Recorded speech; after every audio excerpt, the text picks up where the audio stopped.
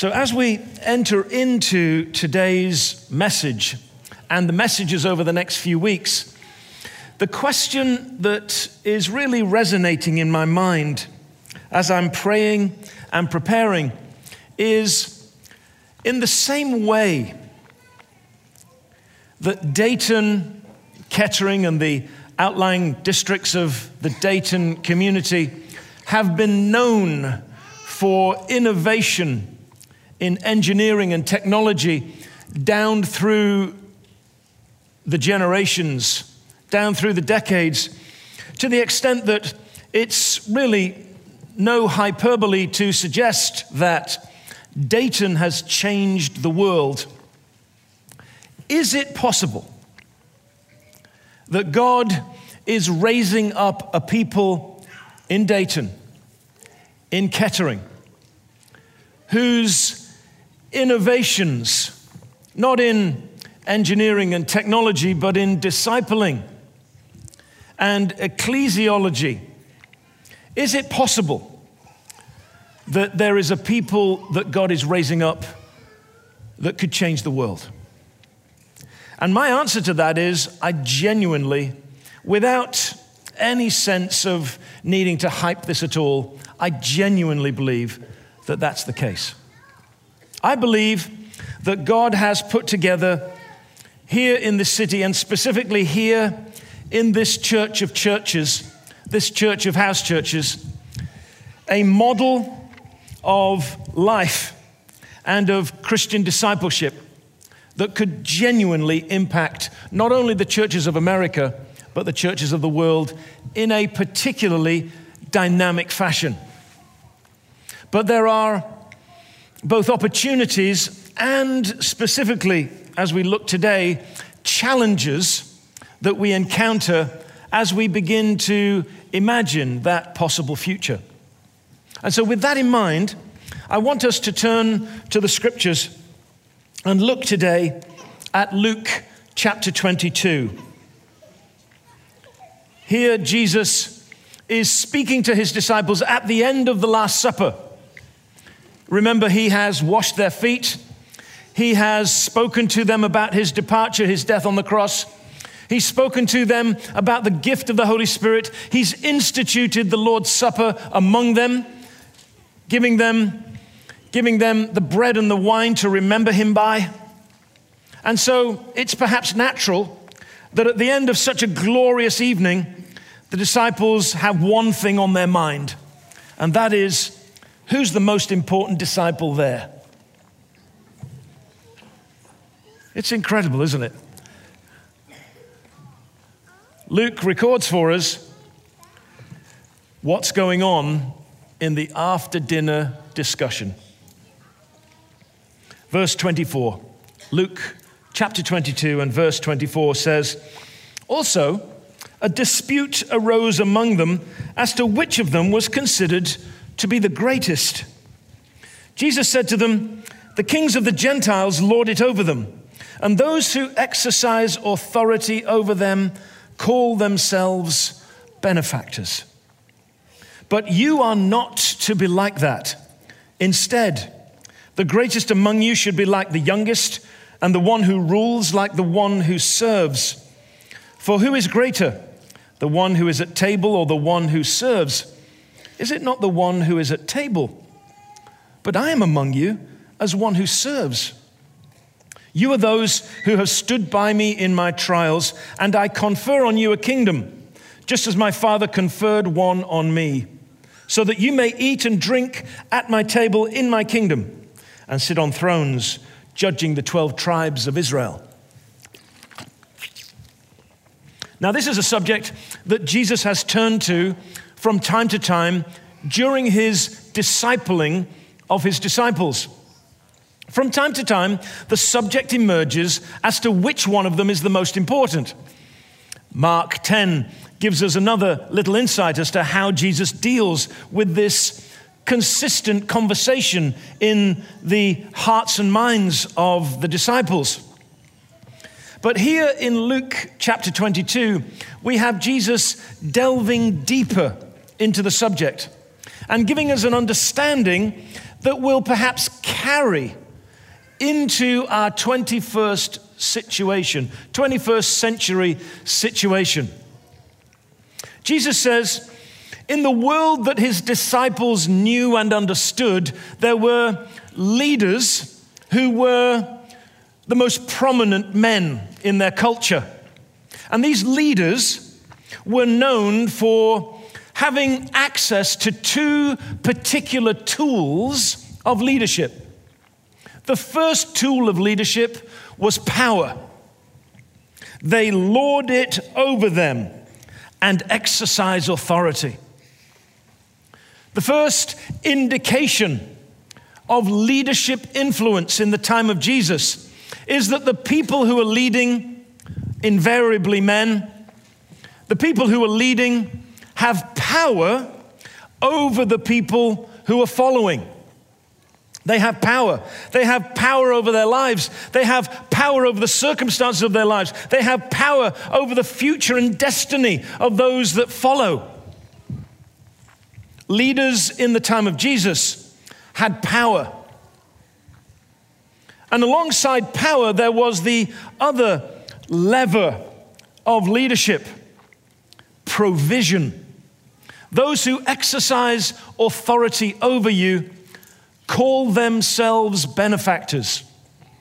Now, everyone knew, gathered around that table with Jesus that night, that what Jesus was sharing was empirically accurate. There was no doubt, there's no dispute, there's no one pushing back. No one from the time of Jesus would have suggested an alternative view of society. Society was stratified. The 50% of the population who were slaves, indentured servants, had no rights, no property, no access to power or provision.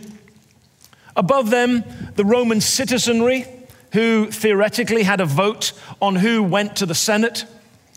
And then there is the Senate, gathered from the noble families of Rome, gathered from the great and the good. And from among those families, of course, we see the emergence of Caesar and his family. And when we see this world, this stratified society, and when we look into the lives and the homes of the people who lived in the scattered communities of the Roman Empire at the time of Jesus, you would find artifacts and indications in every home that everyone believed, if they were a Roman citizen, that their prosperity depended upon Pax Romana, upon the Roman peace, a peace that was assured and insured by the might of Rome. But what we miss very often, and what we often misunderstand, is that Pax Romana, something that is now fairly universally understood in our common tongue and in our contemporary world, was really understood at the time of Jesus to be Caesar's peace. It was the peace of Caesar. It was Caesar who, with all of his power, provided the means by which everyone within the empire prospered. And so from the highest of leaders down to the very lowest, it was undoubted that what Jesus was describing about leadership of his day was absolutely accurate. Leaders had power, and with their power, they provided. They provided for those over whom they had power. There was a kind of social contract that if you have power, then your responsibility is to provide. There's no pushback. There's no question. This observation of society is both compelling and accurate. And Jesus says, but you are not to be like that. And then he takes himself as the model. He takes himself as the imitatable pattern. And he says, look at me. I have power beyond your knowing. And you would think that with all of my power that you've seen demonstrated in the dead being raised and the sick being healed, power that could command legions of angels, You would think that I would be one who would sit at the table, and yet I'm one among you who serves. Jesus says, you are not to be like that, but the greatest among you should be like the youngest, and the one who rules like the one who serves. The servant and the child had no property, had no power, had no capacity to do the things that would ordinarily be understood to be the things of leadership. And Jesus said, and that's how you have to operate. Now, this is a complex subject, so we're going to come back to this in a moment. But let's just ask ourselves, what then became of such a calling and such a movement? Well, of course, we know, but perhaps you don't know all of the details. Let me share with you some of them. On the day of Pentecost, there are 120 people gathered in the upper room. The Holy Spirit comes upon the 120 disciples. The vestige of all of the crowds that had followed Jesus. 120 remain after the crucifixion and the resurrection, and now comes the Holy Spirit. And that 120 people are propelled onto the streets of Jerusalem to share the good news. And almost immediately from day one, for the next 250, 270 years, the church is persecuted. Persecuted in a way that those Indian Christians are persecuted. Persecuted in a way that other persecuted Christians around the world down through the centuries have been persecuted, and still worse. People are thrown to wild beasts, dipped in tar and lit to illuminate the streets of Rome. The terrible things that are done to Christians do not halt the work. The best estimates taken from the censuses from the day that are now available to us, and the greatest sociologists who, looking at this data, tell us that from the day of Pentecost to the time of Constantine, the church goes from 120 people to 50% of the population of the Roman Empire. They have no buildings. They have no budget. They have no power. They have no capacity to provide. The leaders of the church are like the leaders that Jesus describes. And yet, in 250 years, this underground movement goes from 120 to 50% of the Roman Empire. How is that possible? Well, it's possible because those people are doing it in the power that Jesus sends and in the way that Jesus taught them. But then comes Constantine.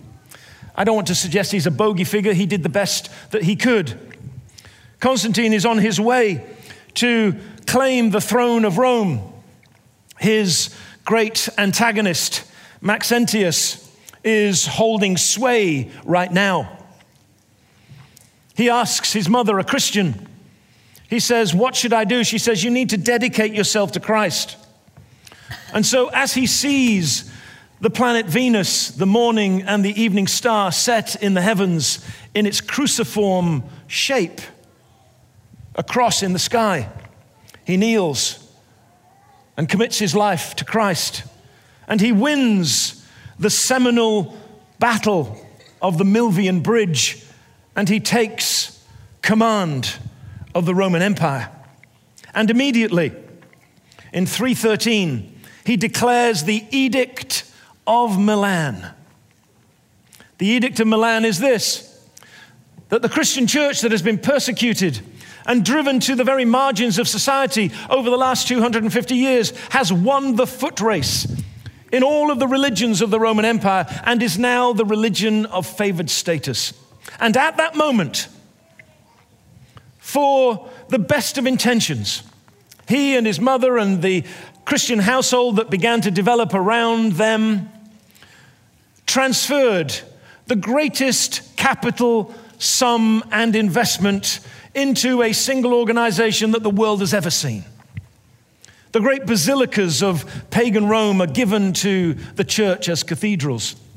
And the church is taken and poured into the social fabric of the Roman Empire.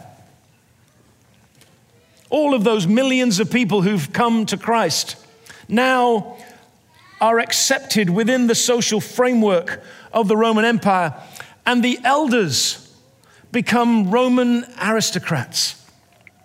And they wear the accoutrements of power. They wear the purple robes of the Italian aristocracy. They wear the amazing vestments of those who are seen to be the people of the highest nobility. And suddenly, in a moment, the church goes from the shadows to the spotlight. Rodney Stark, perhaps the greatest sociologist of religion of our generation, says that within 2 generations, imagine, within 2 generations, the church becomes the place that you need to join as a clergyman if you want to prosper in the Roman Empire. So within 2 generations, the church goes from nowhere to being the very leader of society. Now you say to me, this is all very interesting, Mike, but we didn't really come to church today for a history lesson. Well, strap yourself in, there's a bit more history yet to come. Because this history is enormously important if we are to understand what it is that we have in front of us as a challenge. The challenge that we overcome is not a simple challenge. It's a deeply complex challenge that goes back right to Constantine. Within 100 years of the Edict of Milan, Rome has fallen. The Visigoths have come from northern Europe. They're heretics. They are Arians. They believe in Jesus, but they don't believe that he's God. They sack Rome. Rome crumbles. The Visigoths continue in their headlong pursuit of crushing the Roman Empire. They go all the way around the Mediterranean basin. They go to North Africa, to the great flesh pots of the Roman Empire along that northern coast of Africa. They come to Hippo, the great city of the great Augustine, the greatest mind of his day, the greatest theologian for centuries. He pens his last words of his confessions and then dies. And within days, the Visigoths have taken the city and opened the gates. But those words penned by Augustine provide us with the theology that will continue as the groundwork of the church for 1,000 years. And what happens, of course, as the Roman Empire declines into rubble is that the church that has been poured into the social fabric of the Roman Empire preserves that social fabric and becomes the leader of the known world. And so Europe re-emerges with a new leader, not an imperial leader, but a leader that is described by the understanding that now we have the Holy Roman Empire. And Europe is fashioned and formed by the church. And the church oversees the establishing of this social order that is now propelled and propagated across all of the peoples of Europe. And it forms a thing called feudalism. Feudalism means that the people at the very top own all of the property. Everything that you can see everywhere is owned by just a few people. And everyone else is a peasant living on that property. Their task is to use the land that has been given to them. They function as tenants, and they plant that land, they feed their family, and they pay their taxes from the tithe from that land. And this system of social contract is so stable and so profoundly powerful that it continues for 1,000 years.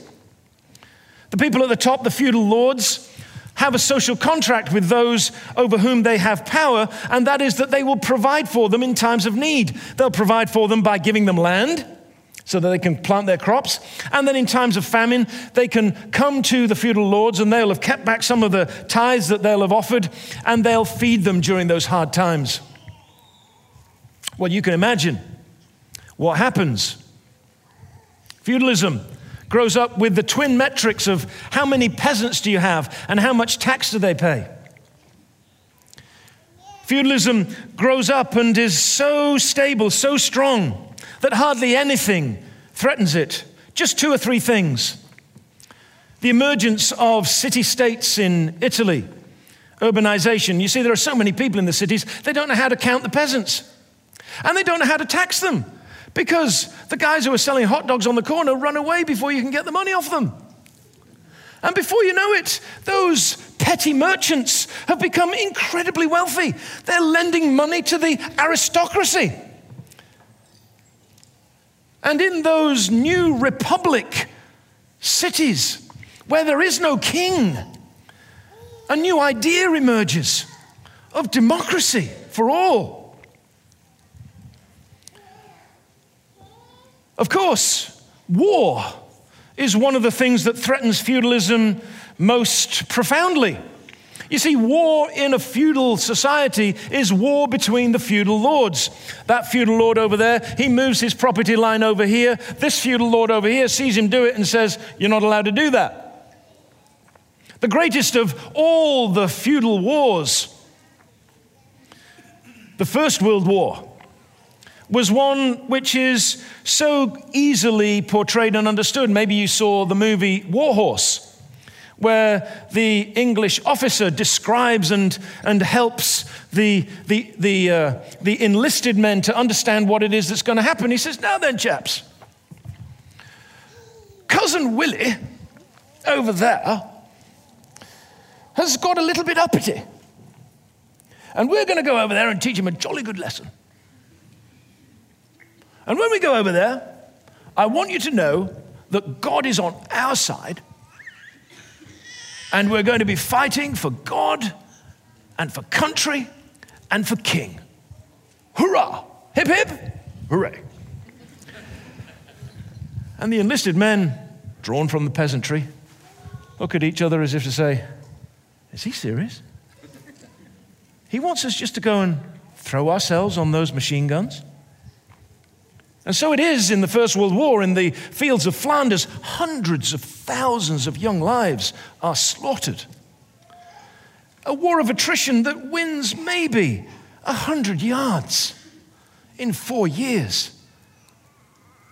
All for the territorial control of different feudal lords. Started when one feudal lord is killed by one revolutionary called Princip Gravillo. See, everyone's heard of Archduke Franz Ferdinand, who goes to Sarajevo, and in Sarajevo is shot by some unknown assailant. But of course, it's Princip Gravillo of the Serbian separatist group, the Black Hand. And he shoots Archduke Ferdinand and sets in train a series of events that will bring down feudalism in Europe. Within just a few years, the aristocrats from Russia to Britain have lost control over their land. Either they've lost their lives as they did in Russia, or they just lose their status as they did in Britain. And so much of their land is handed over to the state. And now, instead of the aristocrats and the royalty controlling the lives of others, that control is given to the state. And so feudalism is seen to crumble as we remove all of the aristocrats and make everyone a peasant. What a great idea. The third approach that brings down feudalism, and this is tremendously important because this is where it bears on our history and what's happening here today in Dayton in 2019. The third assault on feudalism is famine. Famine emerges in Europe from time to time, and when there is a famine, the peasants come to the feudal lords to enact their social contract, and the feudal lords usually have not saved anything back, they built palaces. Marie Antoinette, who didn't have a great PR office, was heard to say when the revolutionaries came to the gates of Versailles asking for bread, if they don't have bread, why can't we just give them cake? And for that, she and the entire royal family and all of the French aristocracy lost their status and often lost their lives. And they were inspired, these peasants, the peasantry of France were inspired by a group of revolutionaries across the water in the Americas who in just the past few years had done something extraordinary. And that inspiration is still with us today in the symbol of Lady Liberty, which of course the French people gave to us here in America at the turn of the 20th century, in sign and symbol of that inspiration that they received. Because here in America, the huddled masses gathered, persecuted, made poor by the systems of European feudalism. They escaped and found freedom to express their faith. But sadly, as so often happens, the abused became the abuser. And in our colonization, we abused first the indigenous people and then the enslaved Africans who were brought to make this land prosper. But in recognition of all of that, there was something that happened here that was remarkable. The thinkers of Britain and Scotland, John Locke, Adam Smith, began to toy with the idea of what it would be like to have a society where people were entirely free to have their own property and to prosper as God allowed them. And so these ideas began to propagate on American soil, and before long, revolutionaries emerged and formed a Declaration of Independence and a Constitution and a Bill of Rights. And before we knew it, a war was fought and won. And we removed all of the peasants amongst the colonizers and made everyone an aristocrat. Still enshrined in American law, we have a castle law that says it's your castle, your home. Well, only aristocrats have castles. Only aristocrats are free. Only aristocrats are allowed to prosper with their own wit and wisdom. And now this was to be for all for whom the Constitution was written. And of course, today we still wrestle to ensure that everyone has a seat at that table. But the idea is an amazing idea. Because I've chosen to be an American, I don't worry about the people who say, well, it's American exceptionalism and blah, blah, blah. America is an exceptional place. America is the greatest nation the world has ever seen, defined by ideas that are so noble that they have stirred generations of people to greatness and endeavor. But remember how the church conserved the framework of the Roman social order when Rome declined. Christians by nature are conservative people. They conserve what it is that's been given to them. When America was formed and it became a completely different model of society to what is found in Europe, where there are no aristocrats, but everybody is now a wealthy peasant. When America was formed and the peasantry was removed and everyone was given the opportunity to become, this is, broad brush strokes, you understand, is given the opportunity to become an aristocrat. The church preserved something. You see, it's very interesting. Feudalism has two metrics. How many peasants do you have, and how much tax do they pay?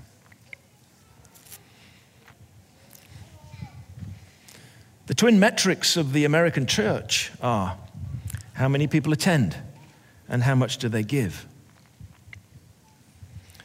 And people like me are given power and are expected to provide.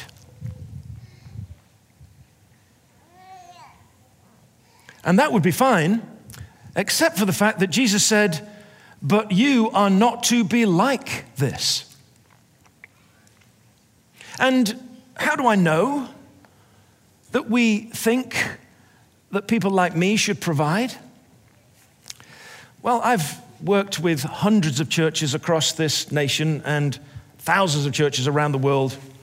But particularly here in America, you can go into the parking lot of just about any church and you can hear this conversation. Did you get fed this week? You've heard it too, haven't you? You've been part of it too, maybe. Did you get fed this week? Well, I think, yeah, it was okay, but I like the other one. He feeds us better. I mean, the kids, I think they're getting fed, so it's okay, but I'm not sure. But I mean, if it carries on like this, maybe we just need to go to another restaurant.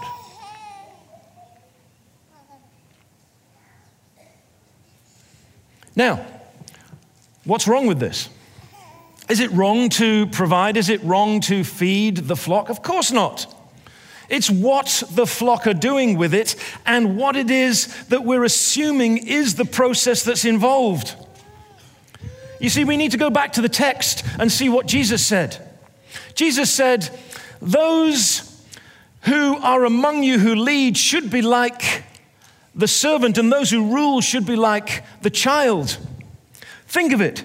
In the time of Jesus, the servant who has no property, has no power within the household. The child has no property, has no power in the household. They function very much on a par, the children and the servants. They go to the kitchen. Nothing in the kitchen do they own. From the kitchen, they take a plate of food and they put it on the table in front of the people who are eating. Never once do they own any of it.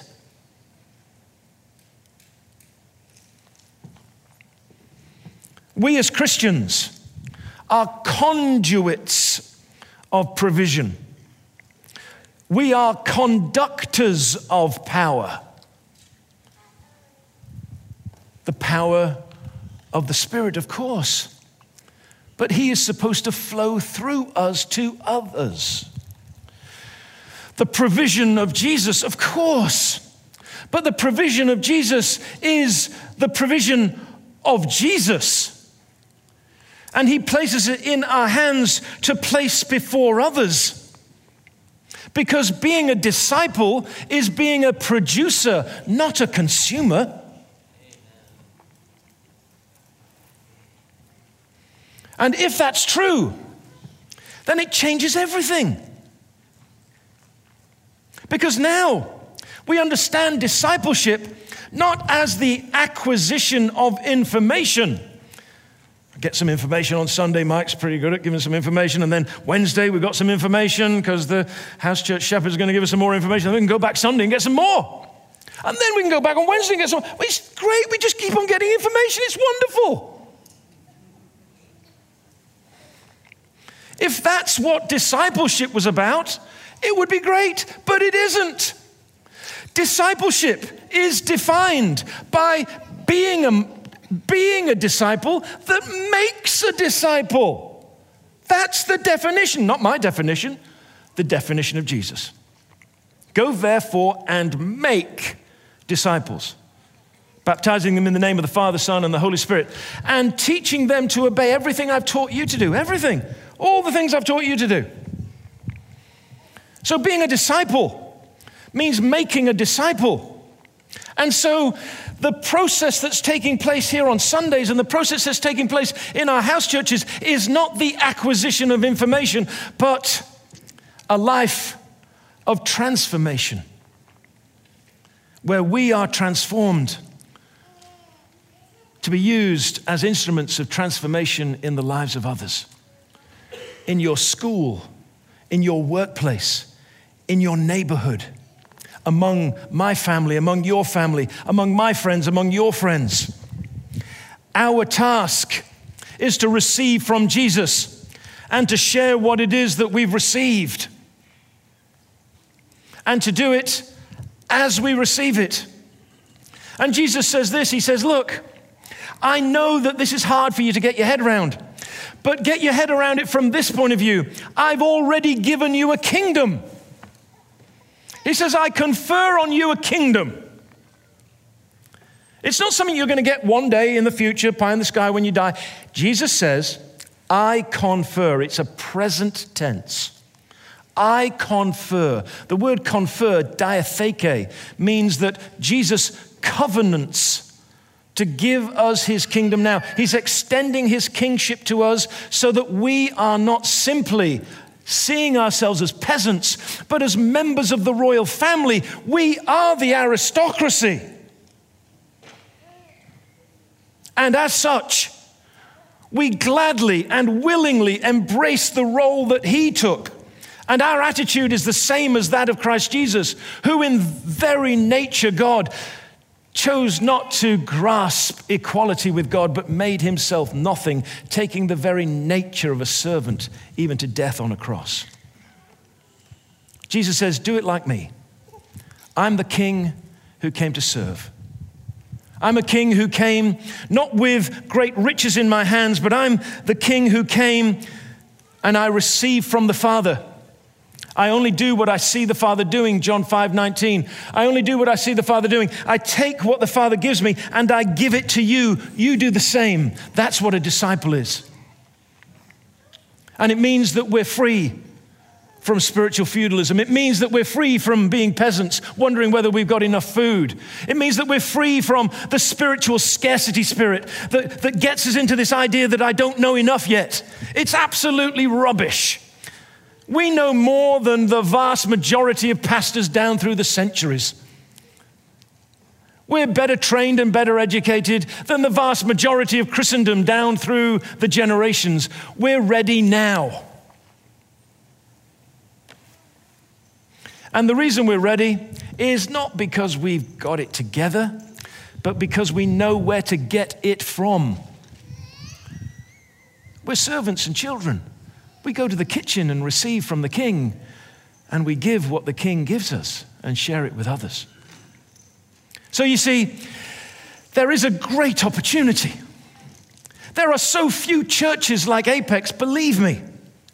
The vast majority of the American church has only one aspirational model, the megachurch, which is basically a refugee camp for mainline Christians whose denominations are collapsing.